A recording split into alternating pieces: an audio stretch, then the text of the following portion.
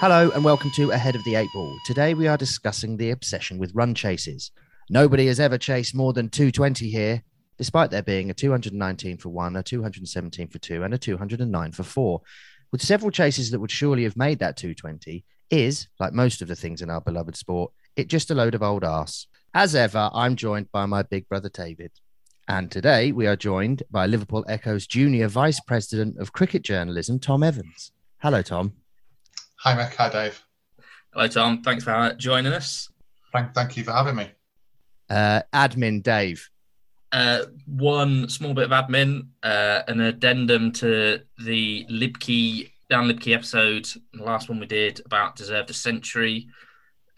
We had in there, I think, a brief chat about how no one's ever deserved a 50. Libke inevitably then went and found evidence of a commentator using the phrase deserved a 50. And as everyone who's listened to that episode, I'm sure you've listened to it, Tom. It's a good one. Definitely didn't just get published an hour before we recorded this. Anyone who's listened to that or has heard any cricket commentary ever will immediately be able to guess the commentator responsible for deserved a 50. It was, of course, the late, great Shane Warne. And I think we've got a small clip of that. Yes, here it is. Broad gets his third, and Australia are 9 down. That's a shame. He deserved a 50 there, Kerry. Played well. Yes, he had a bit of a chance, had a bit of luck. And that's all the admin. Good. And so on to today's episode. Tom, we've had a brief mention there in Mick's excellent introduction about what the topic you've selected is. Would you like to more fully explain it and why you wanted to discuss it with two idiots? Well, this is in many ways my gateway bugbear into a sort of a whole world of cricket punditry bugbears, which is this idea that in test matches, the amount of runs that a side can chase in the fourth innings is limited by the number of runs that a side has chased in the fourth innings in the past and won.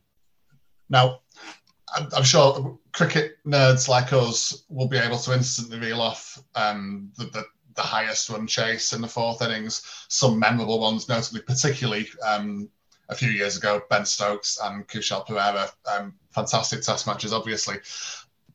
But the fact is, I've got a list here of the 50 highest fourth innings in test history. Do you want to guess how many of them ended in victories for the side batting fourth? Ooh.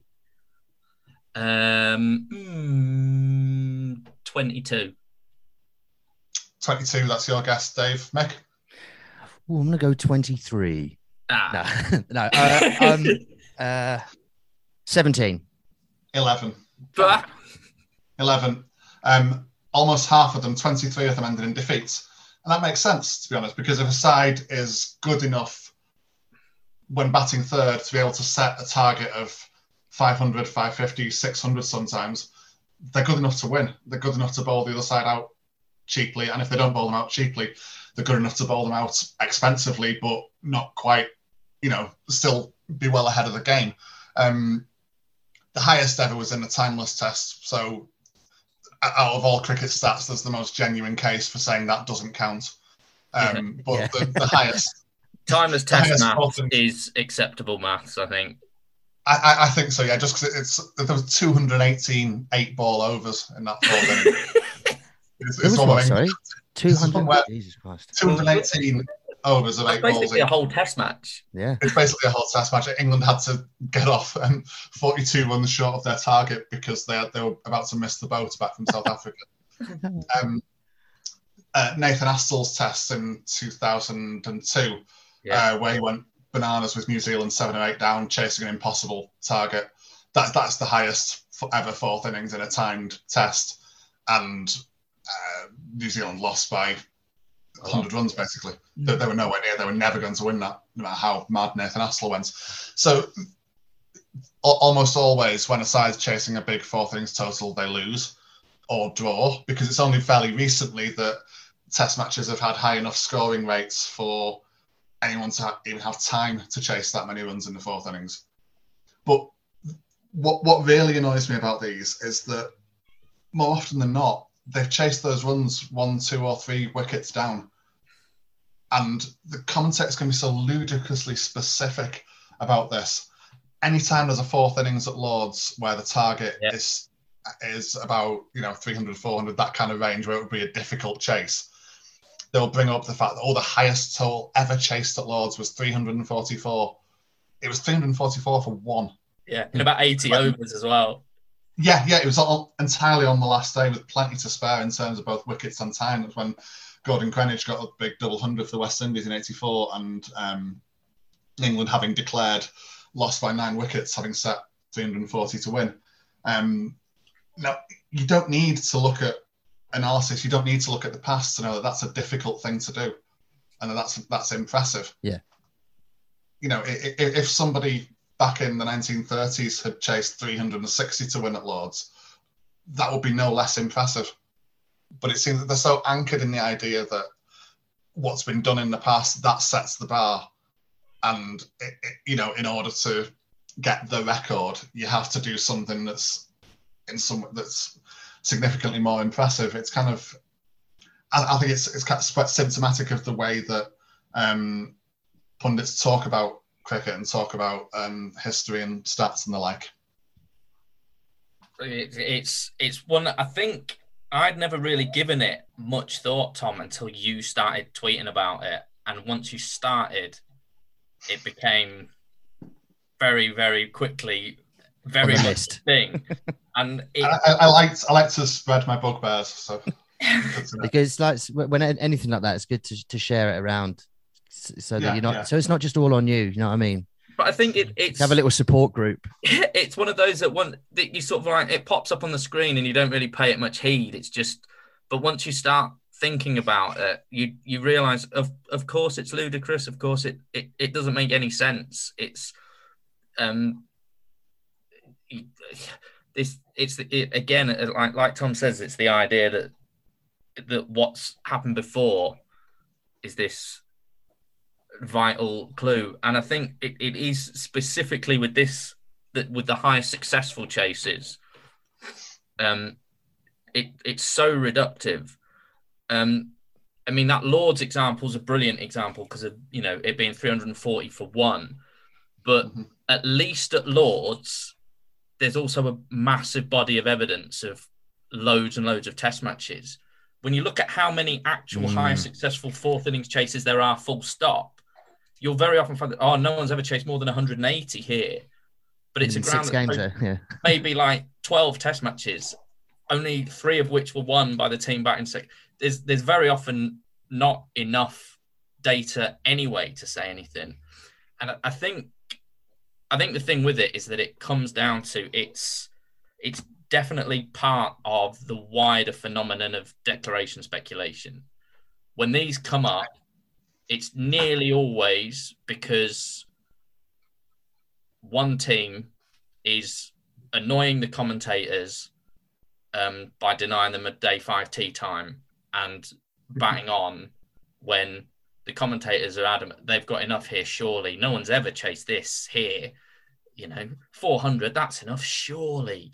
And there's this weird thing you'll see with commentators is that there's never real criticism of a captain who declares too early. If you declare 10 overs too early and lose, everyone will pat you on the back and say, brave captaincy, we like to see that. If you declare 10 overs too late and draw. Joe Root at Headingley is the exact one in 2017, I think it was, against West Indies. They gained so little from that declaration and stood to lose so much that it was just silly. England had a really good sort of session and a half with the bat where they seemed to have taken the game away from West Indies. The tail had wagged, Wokes had got runs or someone like that. And it was one of those where it was like, the momentum's all with us. Let's get at them tonight. And actually, they didn't really give themselves that much more time. If you're not going to bowl a team out in 90 overs on day 5, you're probably not going to bowl them out in 110 or 100 or whatever it was. Mm-hmm. But they did just give enough time that they couldn't just set attacking fields. They couldn't continue to attack, and it just gave the West Indies a sniff. And it's one of those where if that was against Australia, Joe Root doesn't declare then. If that's against India, Joe Root doesn't declare then. But you almost never hear it talked about. But Andrew Strauss declaring 10 overs too late, both of them chunters on about that 10 years later, still going, I could have won that game if I declared 5 overs earlier. But even if they win, they're still chunter about it. The Lord's Ashes test of 2013 was one where Cook declared too late, and England won by 300 runs with a day to spare.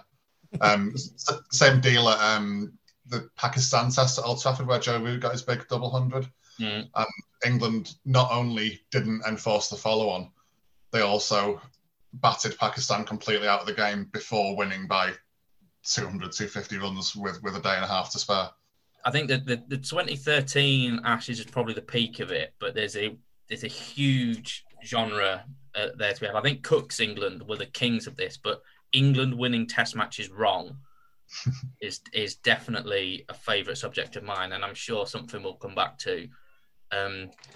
Especially now that England don't win Test matches at all. It's not in recent years, has it? It's something that out of their system very effectively. Play to Joe Root's captaincy. he nipped that in the bud. We're not going to win any more Test matches wrongly. Just a point before we go on that David's child is in the background of this having a little squeak. So if that bothers you, fuck off. Don't be angry about a child. It is frustrating because it spoils fourth innings run chases, and fourth innings run chases are among the best things about Test matches. Yeah, I think. Yeah. It's the hardest way to win a Test match, by chasing a lot of runs in the fourth innings. And no one who was there or even who was watching on television will forget Stokes at Headingley, for example.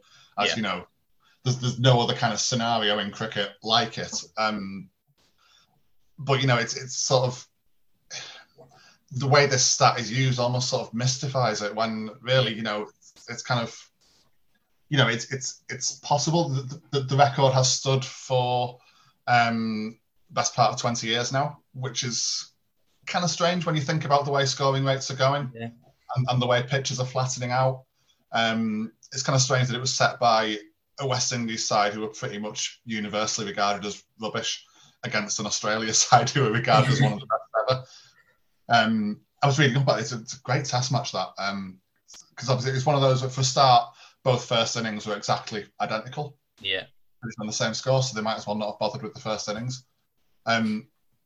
Secondly, the one player in that West Indies side who you could have banked on to get big runs in a big fourth innings chase, Brian Lara, he got 60. He got 60 in both innings. He didn't have a bad game, but he didn't anchor the chase himself. It was Chanderpaul and Sarwan. Jermaine Lawson took 7 wickets in the first innings and then got banned for chucking. Almost during the game, his action was reported by the umpires, and by the end of the game, he'd been examined by the ICC. It was never the same again. It was also the Test match where there was the unpleasantness between Namnaresh Sarwan and Glenn McGrath, and all the finger wagging at the umpires, and sort of that kind of iteration of Australia being nasty, successful bastards on the cricket field. It would have been a great Test match to be involved in the crowd or anything. But it's just strange that record has stood for so long, when there's been a couple of times when a team has got close to overhauling it but not quite managed. But it's going to go, and then that will show that it's not that big a deal. It's not that big a barrier. Yeah, I think it's the thing with it, like, as a record, it's an interesting record to talk about. Totally, yeah. That's the highest successful or the third highest score ever made in the fourth innings. I think that is fine, it in and of itself. I think the problem with it specifically as a cliche is when it's used as an attempt to say, and that's why this captain now should be doing something different. That's when it feels like reductive and not properly considering. Because like when they're talking about declarations, you very occasionally now, and I don't know if this is the power of your work, Tom, but I'm going to give you the credit for it, because I've never seen anyone else get angry enough about it for it to be. But sometimes now you do see the highest fourth innings totals, not the highest successful fourth innings chases. It's still imperfect, but it feels like a much more useful guide. If you're thinking of setting a fourth innings target and you're going to look at previous fourth innings on this ground or whatever, it doesn't actually matter whether those previous fourth innings were successful or not. If someone scored 440 for 4 to draw, you don't want to be setting 400. No. In your, just because nobody's ever scored more than 330 to win, it doesn't matter. Yeah. So I do think that is less egregious than when they just put the highest successful chases up. But I also wonder if part of that is what we mentioned earlier, that sometimes there just literally aren't enough successful fourth innings chases to fill a screen on the TV, which should in itself be a clue that you probably shouldn't be wheeling this out. Yeah. To make any kind of serious point if you've got 3 data points. I think it was during the England series in India, beginning of last year. Obviously, you definitely don't get many successful big fourth innings chases in pitches that break up for the spinners, subcontinental pitches. And I think they showed the top 10 successful chases, and some of them were like 80. Yeah. 80 for 4. It's like down near the bottom of the table. Like, you don't need to be, that's not really unprecedented. If someone, you don't think, we're writing ourselves into the record books here, lads. We've chased down 81 on this pitch. It's for England, it'll be impressive, but for any normal cricket, really. How much, if anything, do you think that players and coaching staff are aware of these numbers? And surely there's more important things impacting their decisions on the day, weather, all that sort of shit. That even though it's interesting because it looks good on the stats, do you think the players and staff care about this or even know? No, I don't think you need this spreadsheet that I've got open in front of me to know that chasing 420 to win a test match is good and difficult. And unlikely, yeah. And unlikely, yeah. At the same time, a captain mulling a third in his declaration when they're on top, they need to know how fit their bowlers are. They need to know how flat the pitch is. They need to know how short the boundaries are. The state of the series. The state of the series, absolutely, yeah. There's so many different variables. You're gonna go for it more likely, aren't you? The quality of the opposition. There's so many factors that are so much more relevant than just bluntly looking at history. Yeah, I've got another question, which actually came from Dan Libke when we were talking about what we were doing next, and he said that you never see, or you rarely see, the lowest totals being brought into a conversation. No, that's the opposite of it, isn't it? That's the lowest totals defended. It's the exactly. Why not? Just not as fun. It's because you don't get any declaration speculation out of it. I suppose, yeah, of course. The only reason that comes up is obviously a big part of commentary is drumming up the tension and suspense. As soon as it's, you don't need a commentator saying, well, we know exactly what's going to happen here. They're going to win, aren't they? Yeah. So if a team is bowled out and sets a fourth innings target of 140, everything of cricket tells you they should probably chase that. That team will win. 140 is not very many runs. But if teams have successfully defended less than that on this ground, then you mention that to go, well, nip a couple out early. And so please don't change channels. Do keep watching. This isn't finished. But that's the only time you see that one. And it's never, by definition, that's never going to be a long discussion. Whereas when Alistair Cook was England captain and would routinely declare a good 3 hours after Ian Botham and Shane Warne decided he should declare, that time was all filled with highest successful fourth innings chase chat. So it's always going to be a longer discussion, even if the other one does come up. I found the list, by the way.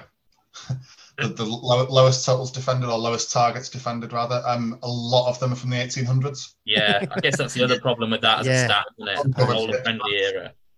Whereas with the highest run chase, I've noticed the sort of you have to either like take with a pinch of salt anything from the past 15 years where the pitches have been a lot flatter, batters have been a lot stronger, and also anything done by Australia between 1930 and 1948 sort of gets a little asterisk next to it because Bradman maths. Yeah, exactly. England failed to chase 86 or 85 rather. They failed to chase 85. They lost by 7 runs in 1882. That against Australia. Cricket's changed so much, hasn't it? God, can you imagine an England team? I can't imagine even a good England side. I can't imagine I'd be sat there watching them set off for a chase of 85, thinking this is in the bag. Yeah, no, that's absolutely shitting myself. Yeah, but I mean, more recently, I think this is the one where Michael Clarke took 6 in India. Yeah, bowled them out. They were only chasing 107, and they got bowled out for 93. For example, but yeah, it's kind of. I think my favourite England one of those in relative recent history was one of those Pakistan tests in the UAE when they were chasing about 140 and literally got halfway. Yeah. I don't know the exact numbers, but so it wasn't a tiny total they were chasing, but it was a small one, and they got halfway. It was about that, yeah. It was Saeed Ajmal, wasn't it? And that's a man, like turning the ball, which England batters have long considered cheating. Yeah. So spinning the ball, especially in the fourth innings, out of order. Not cricket. Yeah. It's against the spirit of cricket, that is. Poor form. Very much so. Another thing to say is that we did say it in the first episode, and I don't think we need to say it every episode, but when we're talking about this and it might look like criticism and that we're saying you should do something different, but never actually offering the different thing you should do. So all of this comes from love. When we're pointing out commentators being weird. Yeah, it's as the thing is, we show with the proficiency of our own broadcasting on this. I don't think you can count this as a broadcast. Absolute before it goes anywhere near human ears. Live commentary on any sport is. I just think it's an insanely difficult job. I don't know how anyone does it. And I am in awe of the people who can do it. Absolutely. But there's definitely in cricket, you've got huge expanses of time to fill, and it can't all be Atherton and Hussain doing detailed technical analysis or Michael Holding dissecting a bowler's action, wonderful as those things are. Mm-hmm. And you do need to, there are times in the third innings of a game where a declaration is coming and it's actually a real low intensity part of the match. The match isn't... Mate, that's really loud. That's really loud. You don't like... I think he agrees with you. I think he's... Yeah. The last 100 runs before a third innings declaration they can be really good fun. It can be a fun period of a game, but it's a low intensity moment when both teams, the fielding team have sort of sacked it off, really. They're just waiting for the declaration to come. They're tired, they're knackered, they're not feeling great about life. The batting team are just often targeting an arbitrary round number. It's another round number thing. Yeah. We're not going to declare 498 ahead, are we? We'll bat another over and be 500 ahead, thank you. Or with the batter on 98 either. Yeah, unless it's Graham Hick. Yeah, of course. That's a callback as well to the Libkey episode. We talked about that there, didn't we? Even though I haven't heard that episode yet, I got the reference. That's good. Yeah, thanks, mate. That's how clever it is. You've got to talk about something. We like to joke about how declaration speculation always starts far too early, and it's way easier in the commentary box to say it than as a captain who's going to have to, live or die by that decision. And it's a thing, isn't it? It's a thing to talk about. It's a graphic you can put up on screen. You can start, there's every chance you've got someone in the commentary box involved. You can start taking the mickey. It used to be Gower, didn't it? When that 340 for one would come up, Gower would get mocked. Yeah. So lots of times Nasser Hussain's been involved disastrously, wonderful player and captain that he was, and they take the mickey out of him for a bit. I can see why they use it as a commentary device. It's just inherently not very useful when used to determine if and when a team should declare at that moment. There are so many other more relevant factors, as we've talked about already. Yeah, I think you're right. When it comes to looking at the past, it's interesting. It's just of no predictive use when looking at the future. So it's more useful in limited overs cricket. I think that's more relevant because if a team doesn't win, they lose, and it's sort of there's going to be less variation in the amount of time or chances they have to get the runs, because they've got 50 overs. There's a difference between 50 overs on that Johannesburg pitch where South Africa chased 430 odd and 50 overs on another pitch, but there's still, there's still just got that. There's, like I said, there's less variation in possible scores they could end up on, so it's more sort of relevant.